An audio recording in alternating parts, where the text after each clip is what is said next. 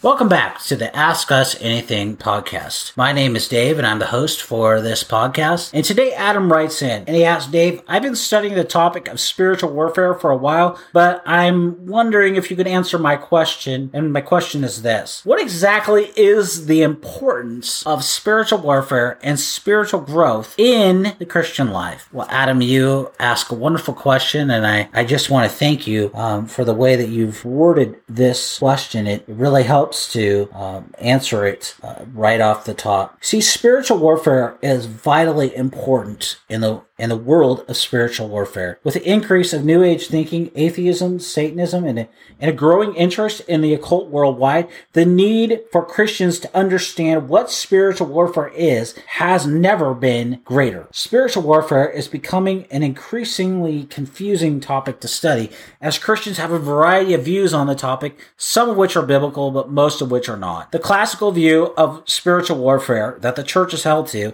is defined by repentance, by faith, and by obedience to the Word of God. The classical mode of spiritual warfare is evangelism, discipleship, and personal growth that follows the pattern of the Lord Jesus facing Satan in the desert. The textbooks for spiritual warfare in this mode have been Proverbs, the way Jesus addressed moral evil, and the teaching of the New Testament epistles. Puritan pastoral theologians wrote frequently and with great depth on spiritual warfare. And as they wrote about Scripture, the devil, about human nature, they were alert to this incredible evil and the deceptive condition of mankind. The Puritans were not demythologized moderns. They lived in a spirit-filled world, and they were well aware of spiritual warfare. They saw the combat, the snares, the deceits, and the schemes of the devil. Books in print from Puritans after over 300 years include Thomas Brooks' Precious Remedies Against Satan Devices, John Bunyan's Pilgrim's Progress in Holy War, and William Gurnall's The Christian in Complete Armor. Ephesians 6:10-20 gives the best explanation of the classical mode of spiritual warfare: reliance on the power and the protection of God,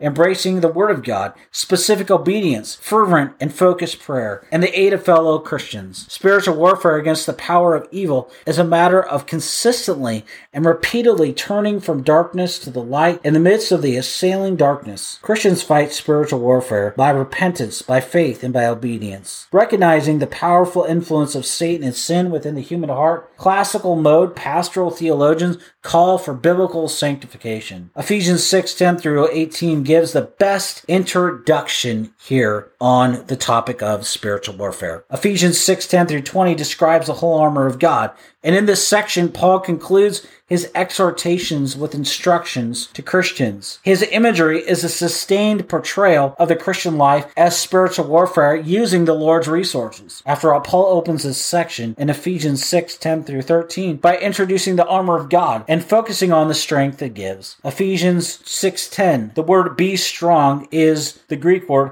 endotosia, and it emphasizes that the Christian cannot stand against spiritual, supernatural human powers, but must rely on the strength of the Lord's own might, which the Lord supplies through prayer. And the Greek word for the phrase whole armor, panoplia, it refers to the complete equipment of a fully armed soldier, consisting of both shields and weapons like those described in verses 16-17 of Ephesians 6. Paul's description here draws primarily on the Old Testament allusions, and yet terms used also overlap well with Roman weaponry, especially the terms for the large, door-shaped shield and the short stabbing sword. And visible portraits of such weaponry can be found on numerous reliefs throughout the Roman Empire. The word schemes is the Greek word methodias. In Ephesians 6:11, it exposes the diabolical origin of the deceitful schemes of those teaching false doctrine. Ephesians 6:10 gives a list of the spiritual rulers, the authorities, the cosmic powers. It gives a sobering glimpse of the devil's allies, the spiritual forces of evil who are powerful in their exercise of cosmic powers over this present darkness. See, Scripture makes it clear that the enemy host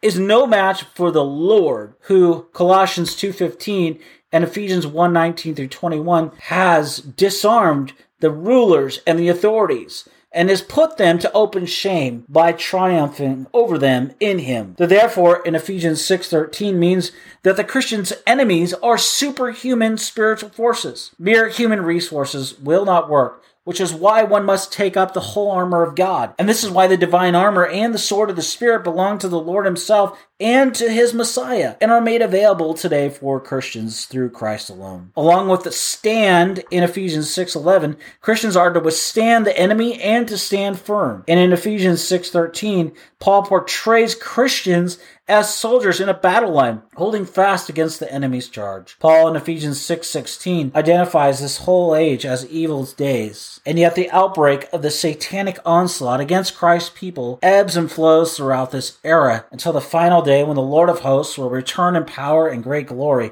to rend the heavens and to rescue his people forever. Ephesians 6:1-17 teaches the Christian what it means to stand firm. And there Paul reiterates the charge to stand in the face of the dreaded spiritual enemies because the Lord has not left his people defenseless. They have the complete armor of God from head to foot, which consists of the belt, the breastplate, the shoes, the shield, the helmet, and the sword. These are metaphors for the spiritual resources given to them in Christ, namely the truth, righteousness, gospel, faith, salvation, and the word of God. And in Ephesians 6:14, Paul, with a rousing order, stand, urges the Ephesians to withstand the enemy and not to give in to fear. Paul exhorts his readers to always be ready to proclaim the gospel in Ephesians 6:15. And in Ephesians 6:17, the flaming darts are the burning arrows designed to destroy the wooden shields and other defenses, but the shield of faith is able to extinguish the devil's attacks. You see, the spiritual nature of the church's resource is nowhere more plain than its reliance upon God's word, which is the only offensive weapon mentioned in this list of spiritual warfare. The word of God is to be wielded like a sharp two-edged sword in the mighty power of God the Holy Spirit. Paul, in Ephesians 6:18-20, is teaching about being constant in prayer. This section offers instruction on prayer. The main weapon here